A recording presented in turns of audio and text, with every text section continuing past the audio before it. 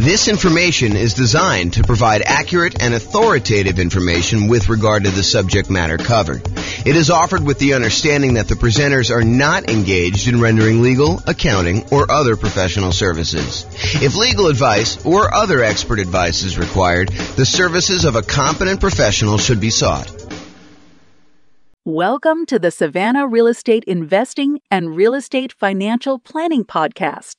Learn all about investing in real estate in Savannah, Georgia, with a combination of real estate financial planning and modeling with numbers specific to Savannah, plus syndicated, more generalized recordings of live and pre-recorded real estate investing classes, not all of them specific to Savannah. Be sure to stay tuned after the podcast for a message from our sponsors. Well, good morning and welcome, everyone.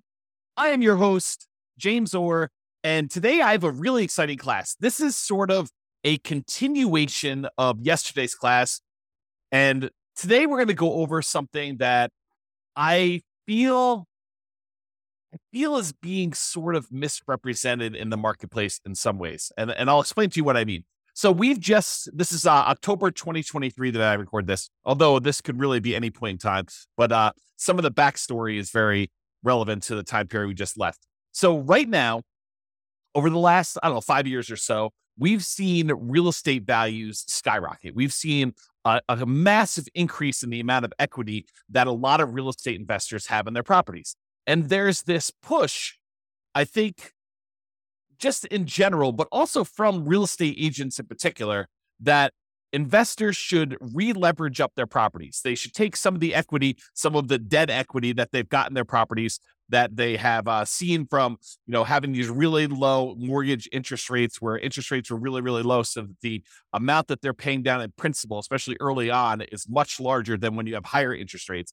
Plus, they're seeing their property prices go up a lot. And so the amount of equity they have in their properties is really, really high. And we all know, well, I hope you all know, that as you own a property for a longer period of time, as your equity grows in the property, the return you're earning on that equity tends to decline. It's a real phenomenon. This actually exists. Like when you own a property for a period of time, the returns you're earning compared to how much you have invested in the deal, the equity you still have locked up in the deal, actually goes down over time. And so there's this tendency, this desire for a lot of real estate investors to say, hey, I've got all this equity in my properties.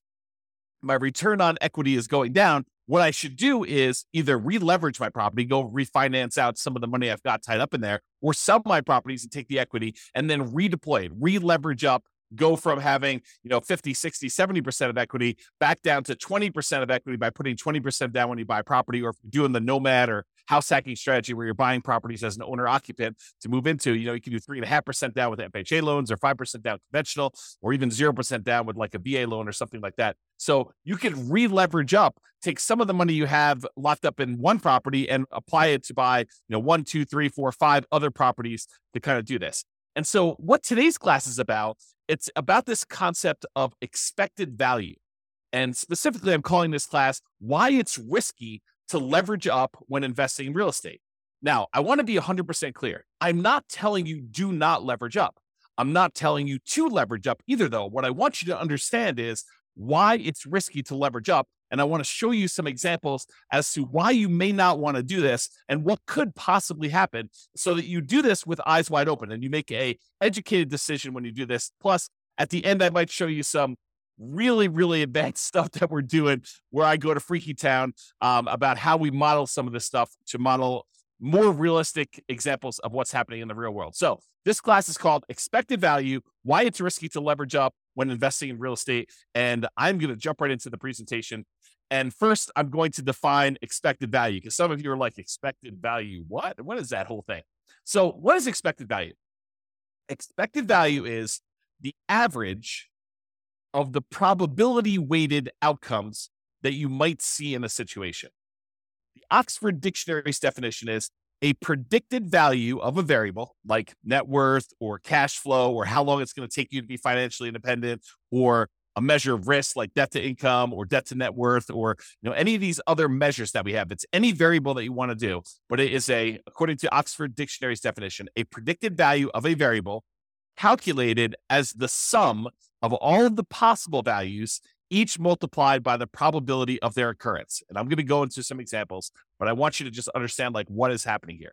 So for us, we might ask something like, what is my estimated net worth or cash flow or the month that we achieve financial independence, where we look at all of the different things that could happen and what the probability of each thing happening is. So if we say, okay, look, I'm going to make this investment in this property. A year from now, what will my net worth be? Well, property values could go up. They could go up a lot in the next year. It's possible we could see a 10% plus increase in property values. But is that a very likely event? Is that very likely to happen? And the answer is we don't know, but we could guess and say, that's not like 90% chance that that's going to happen. We're not thinking that it's going to be a 90% probability that property values are going to go up 10%. Could it happen? Sure. Maybe it's a 10% chance. And picking these probabilities is difficult, but the idea is that you do your best. You pick like what you think could happen. Now, is it likely that property values will go up a little bit in the next year? Sure. I think that that's a reasonable assumption for a lot of folks. And so maybe you say, 40% chance that property values are going to go up in the 3 to 5% range. And then you could say, well, I also think it could be somewhere between 0 and 3% that they go up. And so you can go ahead and estimate the probability of that being whatever it is, 20% or so. But there is also a probability that property values will go down. And there's a chance that it'll go down a little bit, 0 to negative 3%. And then you could say that's about whatever it is, 20%. And then you could say there is also a chance that we will see a pretty significant decline in property values. Maybe that's a, 5 or 10% chance where it goes between -3 and -5 or -3 and -6 or -3 and -10 or whatever you decide your numbers are and what the probability is. Then the idea is you could use all of those estimates you came up with. There's a 10% chance it's going to go up 10% and a 40% chance it's going to go up, somewhere between 3 and 6% and, an X% chance. And you could actually look at all that and you could do some basic math to determine what the average of all of those probability weighted estimates are to see what is likely for you and see what you are likely to achieve when we do that. So let's look at a really simple, I would argue overly simple or oversimplified example of why leveraging up adds risk. And I'll start with something basic, and then I'll add a little bit of complexity, and then I'll show you a lot more complexity with a very basic example of a very advanced example, but a brief example of what that is. Okay, so imagine for a second that you have a 6-sided die, regular die that you might play in Monopoly or something like that. And you're betting with the roll of the die that the property you're about to buy is going to do something. Okay, and so you're betting basically $100,000, a down payment, on the roll of the die. If the die lands on a 6, then the property you bought does really, really, really, really well, and it's worth $1 million. Your $100,000 in initial investment becomes worth $1 million total. Okay, that's only if you roll a 6. If the die lands on 1, though, then you are forced into foreclosure. The market goes horribly wrong. You have to jettison the property. You have to actually give the property back to the bank. You lose the full $100,000 that you invested in the deal, and you lose your credit.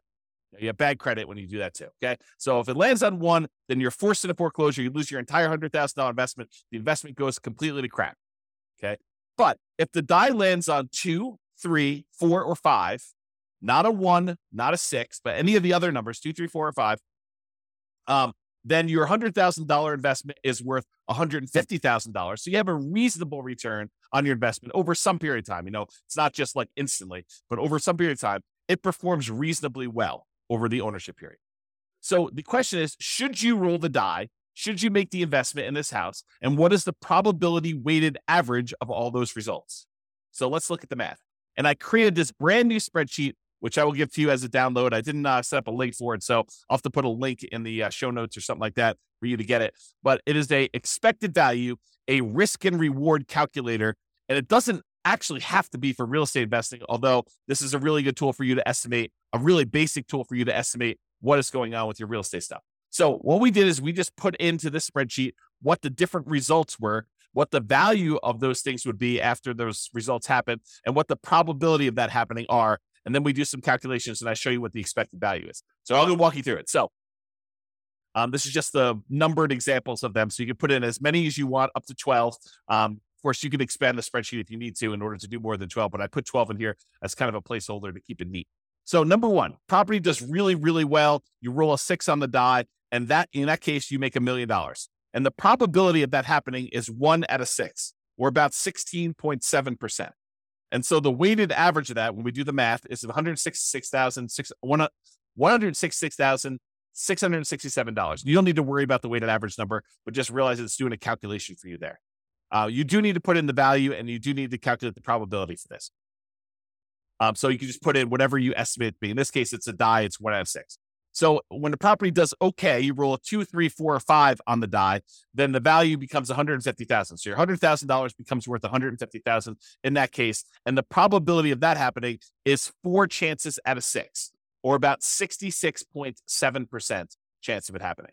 And then the property goes horrifically bad, horribly wrong, when you roll a 1 on the die, and your $100,000 investment becomes worth 0 in that case. So the value is 0 here. And that happens 1 time out of 6.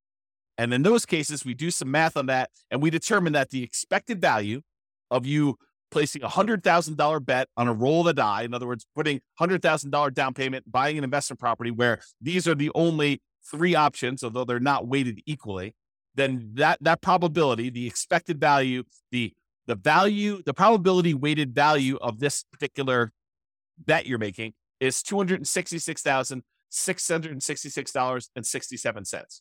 So in this case, if you could run this, if you had 1 million parallel lives to run, then on average, you would earn $666,667. Wow, it's a mouthful.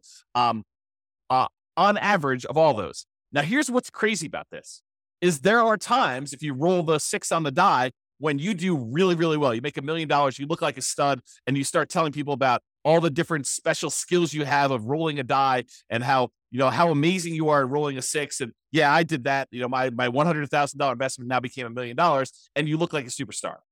But really, it was a roll of the die to a great extent. Now, you chose to roll the die. You chose to put the $100,000 in. And this is a parallel to like investing in real life. Like, some of the things are out of our control. We don't know how the general economy will do. We can kind of make some predictions about that, but historically, we're really bad about making predictions about how things like this occur. Okay, so you go in there and one roll of die, you make $1 million, but there's a lot of times when you just do okay. You put $100,000 in over a period of time, several years or whatever, your $100,000 is worth $150, and that's the majority of the time.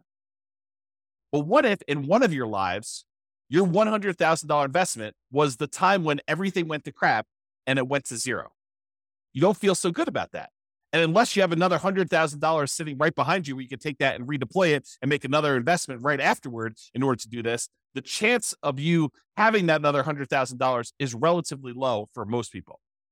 So the trick is, when you're looking at these things, you need to not only look at the probability and the expected value of how this might do overall, but you need to look at how much of a variance there is.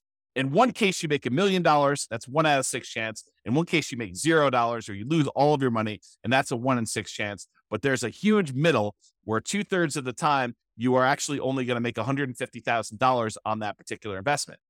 So you got to decide, is it worthwhile that 1 time out of 6, I'm going to go broke, and 1 time out of 6, I'm going to become a millionaire, and like 2/3 of the time, 4 out of 6, I'm actually going to just do okay on this particular investment. And that's sort of the decision we're talking about as to when you should leverage up. So let me talk to you about this example.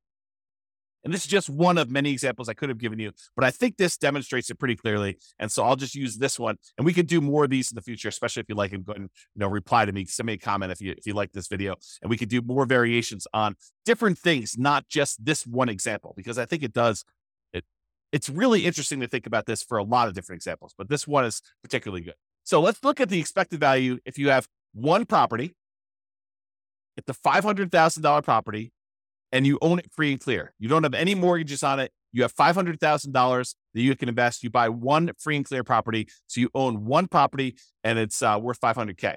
So we have a couple different things that could happen in the marketplace, though. Okay, I set up 5 different scenarios. One scenario is where property values go up 6% and you have 6% higher rent.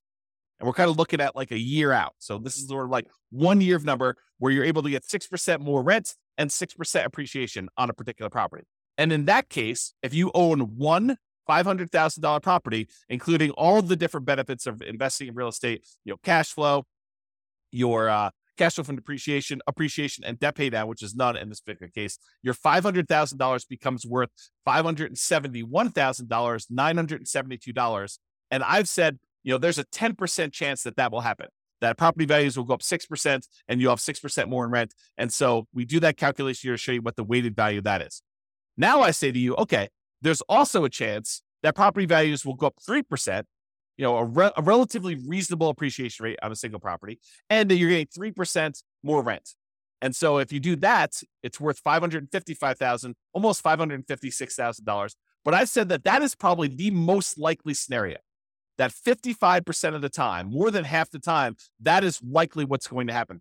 You're just going to see slow and steady appreciation, about 3% per year, and you're going to see 3% higher rent when you do that. And so you make $55,000, almost $56,000 on your $500,000 investment, kind of doing that deal. Okay. But that happens most of the time, 55% of the time. There's another scenario where you see no appreciation. Your property that you bought for $500, a year later is still worth $500, and you don't see any premium or any discount on rent. It's flat. So no rent appreciation and no appreciation on that property. And in that case, your $500,000 property made you about $39,514. So you have about round up a little bit, about $540,000 doing that. And I think there's about a 20% chance of that happening, where because of the market conditions, prices were way up over the last bunch of years. Interest rates are at 8%. And so we're saying, look, instead of property values going up, they're not going down, but they're not going up either. They're sort of just going to hold their own and they're going to stay there for a year. And so we have about a 20% chance or a 1 in 5 chance that is going to happen. Now, I also think that there's a chance we're going to see a price decline, that property values will go down by 3% and that we will have 3% lower rent. And if that's the case, you're only going to make $23,285 by buying this $500,000 rental property. And I'm assuming that's going to happen about 10% of the time.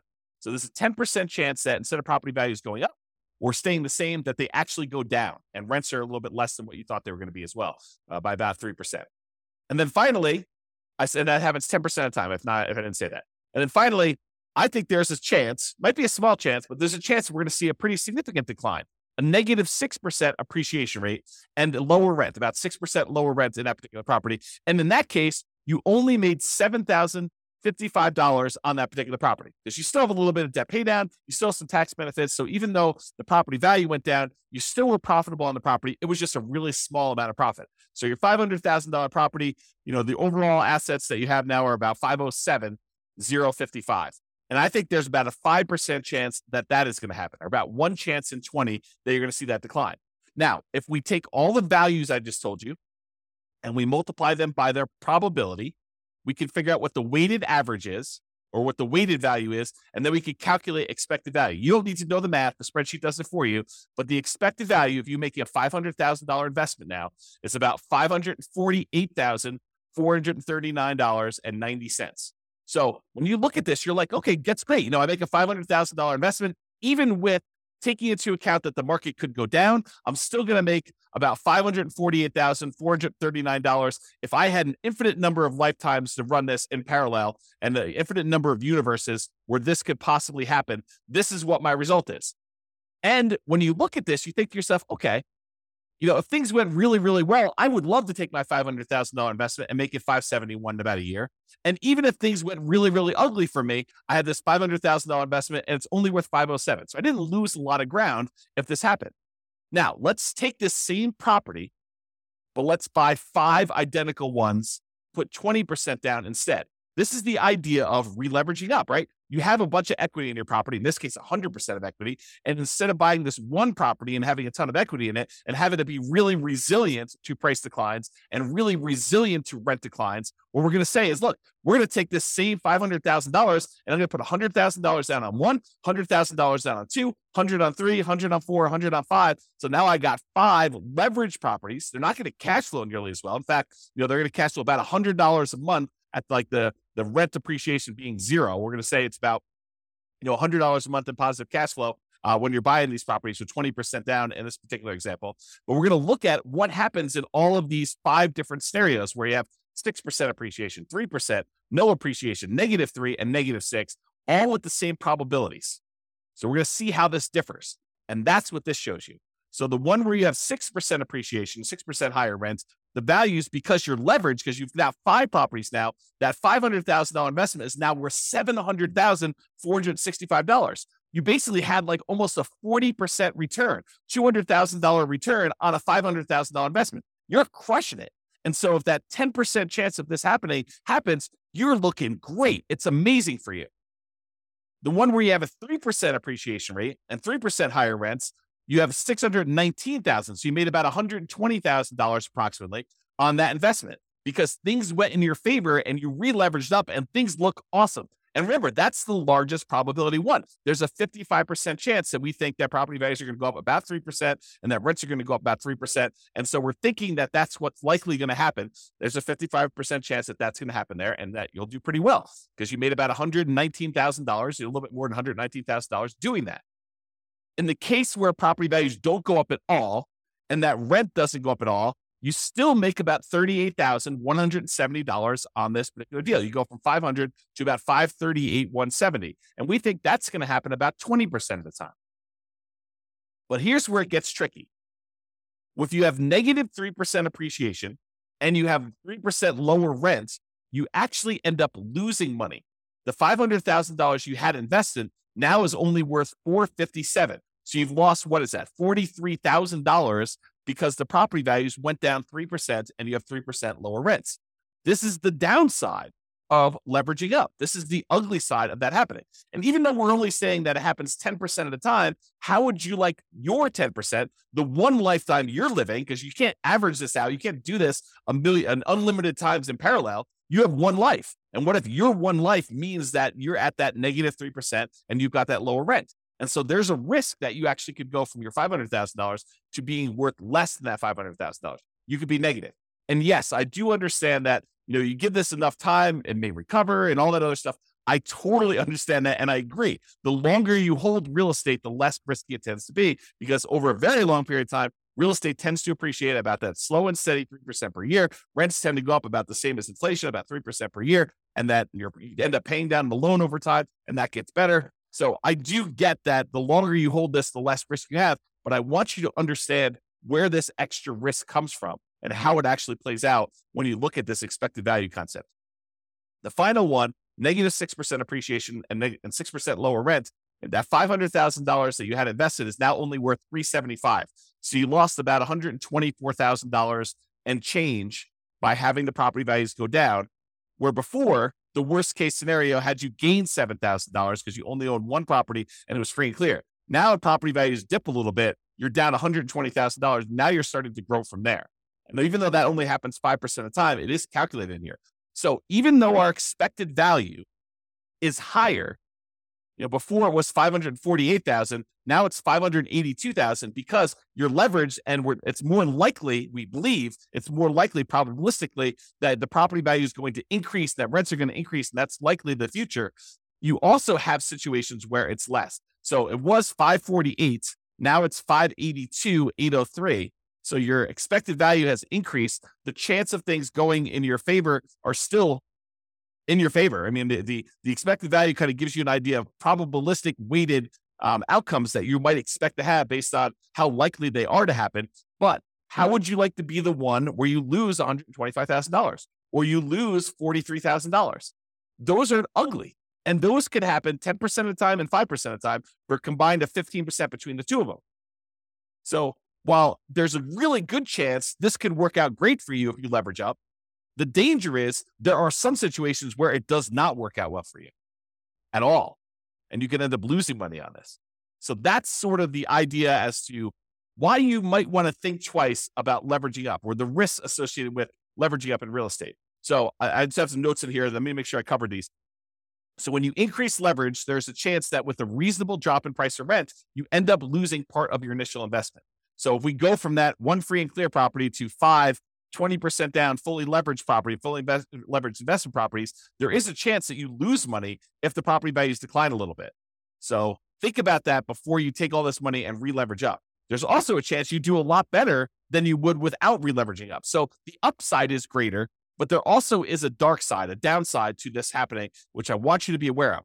And again, like I said at the beginning, I'm not telling you to leverage up and I'm not telling you not to leverage up. I just want you to understand what the pros and cons are and what the risks are associated with this and why it does add risk for you to decide to leverage up on your properties. Okay. So estimating probabilities.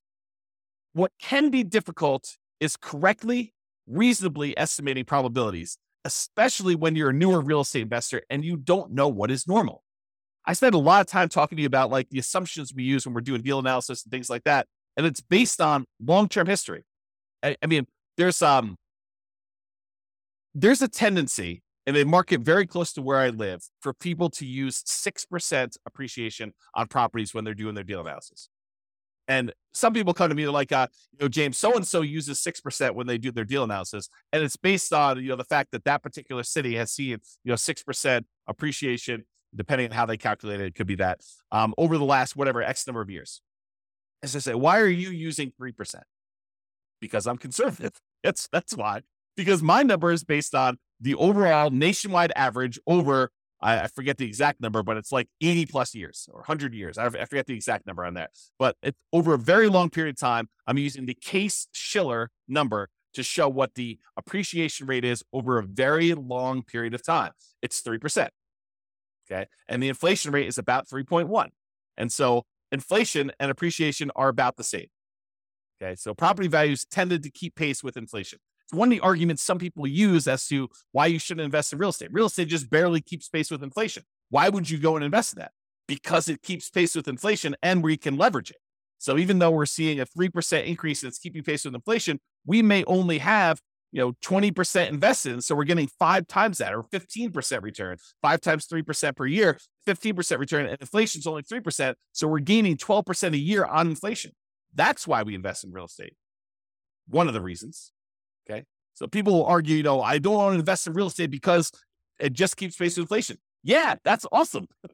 That's great. Okay. So when some people say to you, hey, look, real estate in my market historically over the last 5 years has appreciated 8%. I should use 8% in my appreciation number in my spreadsheet analysis. I don't think so. I think that's a little optimistic. I do not encourage you to do that. And so coming up with these numbers to use is really, really difficult. Like what you should use for values is really difficult. And additionally, coming up with what probability, what the chances are of that happening are also very, very difficult to do, especially when you're new. How do you know, when I did my assumptions over here, how did I know that there was a 10% chance that property values would go up by 6% and higher rent? I guessed. It's an educated guess, but I guessed. It says about 1 year out of 10, property values are going to go up 6% or so, and you're going to see 6% higher rents. Is it possible that I'm wrong with that number? Sure. Is it possible it's 1%? Sure. Is it possible it's 20%? Probably not. Probably not. That would mean that every 5 years that we're seeing property values go up by that much. Maybe in some markets, but overall, I don't think so. So it's really hard to do this. And that's why, and honestly, it's imperfect because even if we had perfect history going back 100 or 200, 300 years, the past does not dictate or exactly say that we are definitely going to have exactly what happened in the past happen in the future. I think that it's really good and helpful to look at the past numbers and evaluate those and say, hey, look, this is what the range has been. It's possible we could see a 99% increase in property values in a single year. We've not seen that historically, but the highest we've seen is whatever it is in your marketplace, 14% or 9% or 8%. But could it be 99? Sure. Then it's great. It's a bonus, right? Could it be negative 99? Sure. Is it unlikely? Yeah. I mean, the biggest decline we've seen is whatever. You go look at your history and you find out what that is. And you figure out how frequently that happens. Sort of like what I did with our mortgage interest rate confidence meter. When people say, I think I'll be able to get 3% interest rates forever. I'm like, I don't think so. Historically, they're only about 2% of the time. Looking at back data as to what mortgage interest rates were, we only saw, 3% mortgage interest rate about 2% of the time. So for you to think that you're going to be able to get 3% in the future for the next 10, 15, 20 years while you're acquiring properties, it's silly. I mean, I think that's an unrealistic expectation. Okay. So when you're looking at these things, it's really hard to estimate these probabilities, but I think you do the best you can and you update it over time. You're like, look, I really think that this is unlikely, or I think that this is more likely. And we have this recency bias where we think that what has happened recently is more likely to happen in the future. And I think there's a little bit of truth to that. It's easier to go to 4.5% interest rates when we're at 5, and they've been between 4 and 5 for the last 5 years. But does that say that we can't do 18? No, we've seen 18% interest rates. Okay.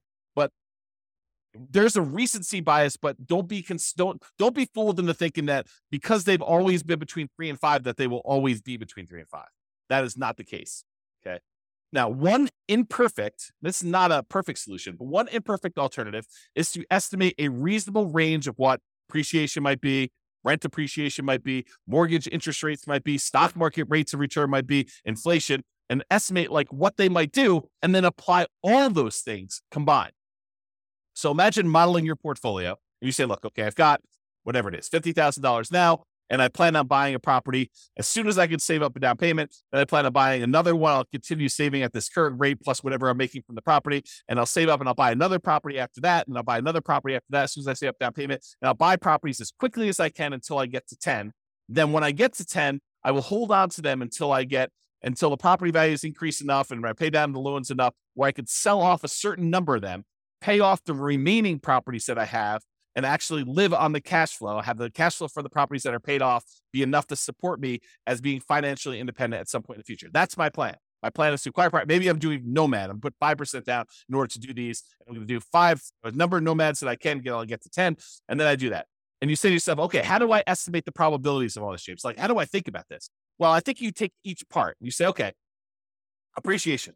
Well, appreciation historically has been around 3, but there have been some years when we've seen, 6, 7, 8, 9, 10%. And there's some years where we've seen negative 1, 2, 3, 4, 5%. So you kind of do this distribution to say, okay, appreciation is probably about 3% on average, but sometimes it can be much higher. Sometimes it can be much less. Same thing with rent appreciation. Could be higher than 3, could be less than 3, but it's usually right around that 3% range over a long-term, period of time. Mortgage interest rates, we'll use what we have today, but, interest rates can go up, quarter point, eighth of a point each month. And so we'll kind of use that. We'll have it snake around. Sometimes it can go up a lot in a row. Sometimes it'll go down. It's never going to go below, the lowest we've ever seen it is, 2.2%, 2.25%, 2.5%, something like that. So we'll never let it go below that, but we'll kind of set this range of what interest rates can do, and we'll have those be random. Stock market, similar idea. We'll say, look, the average has been around 8%. There's sometimes we've seen 27% a year. Sometimes we've seen negative 27% a year. And so we'll go ahead and do these ranges, but most of the time it's going to be right around that 7, 8, 9%, somewhere in there.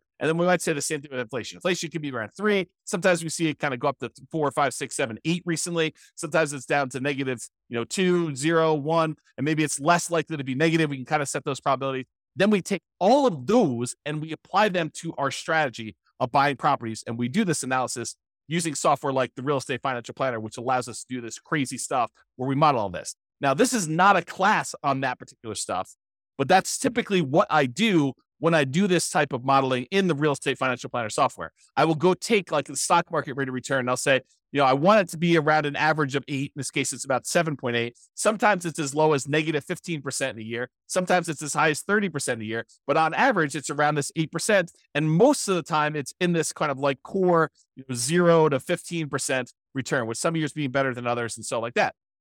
And then each month that we do our analysis, we run this 1,000 times. And we say this is the random range of what stock markets do. And then we look at how likely things are to be that way. Same thing with property appreciation. We say, look, the average is around 3.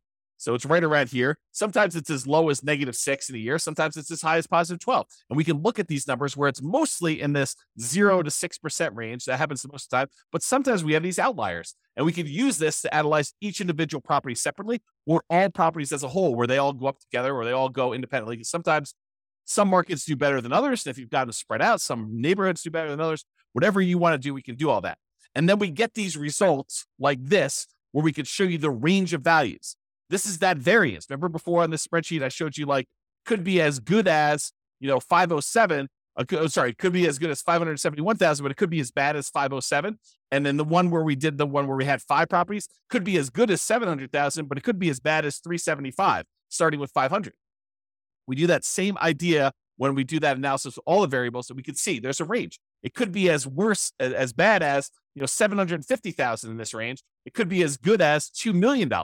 The expected value of it is around 1.2. And I showed you the 25th and the 75th percentile. It shows you that about 25% of the time it's going to be around $1 million, and about 75% of the time it's going to be less than 1.4 or whatever that is. And so we can see this range of values and how the entire investment portfolio will do in terms of net worth and cash flow and time to financial independence and all that stuff. And then what we really can do is we could say, look, I'm comparing two strategies. I want to know what's going to be riskier for me, what's going to have the widest range of variance, what's going to be the one where I am most likely to succeed, but also it gives me a good chance of achieving my goals, and we can compare the two. So for example, in one case here, I'm buying 20% down rentals. In the other case, I'm buying 5% down Nomad rentals. And you can see the Nomad one gives you a lot more upside, a lot higher expected value. That's this dotted line here. Your expected value doing Nomad is like 2.2 versus an expected value of, let's see, whatever this is, about 1.2 if you do 20% down rentals. And the downside is not as bad. I mean, look, the difference between the worst case scenario, your like worst run putting 20% down, is about the same as your worst run when you do the Nomad strategy. But the Nomad strategy, the best run for 20% down is about 2 million. The best run for the Nomad strategy is about 4.5 million. And that's what we want to look at. We want to look at how these risks compare and see what the range of the outcomes might be when we're looking at this, because we could have a much higher expected value and a much higher upside without that much more or no more downside when we look at it. And by comparing these different strategies and doing different things, we can compare things like 5% down Nomad versus 5% down Nomad where we pay off properties first, or 5% down Nomad where we actually sell off part of our properties and pay those off in full. And we can look at these different things and see how they vary. And they could do that with things like net worth or cash flow. And this is one just showing you how long it takes you to be financially independent. And this is the 20% down one. It shows you that the expected value, the like number that is likely to happen, is about 30 years in this particular case with all these assumptions. And this is based on Norm and Norma, if you remember that from a previous podcast episode. But basically, it shows you it takes about 30 years for them to do this, but it could happen as early as 200 months, which whatever that is, a little less than 20 years, probably like 18 years or so, if I had to guess. And then it could happen as late as way past 40 years. It's kind of like the worst case scenario. So you can see the variance in those. And I looked at the 25th percentile. That happens at about 300 months, and the 75th percentile happens a little over, 420 months or whatever that is. And you can see these ranges of when these things happen, and you can also compare these to see which one gets you to financial independence faster, which is what we covered yesterday. It's like all the different ways we could do, all the different things we could do, all the different ways that we can actually make financial independence happen quicker for us. But that's not the whole story, right? We just showed you that sometimes you can actually have it happen faster, but if you look at it, it's happening faster at the expense of increasing our risk of having some type of catastrophic or significant failure.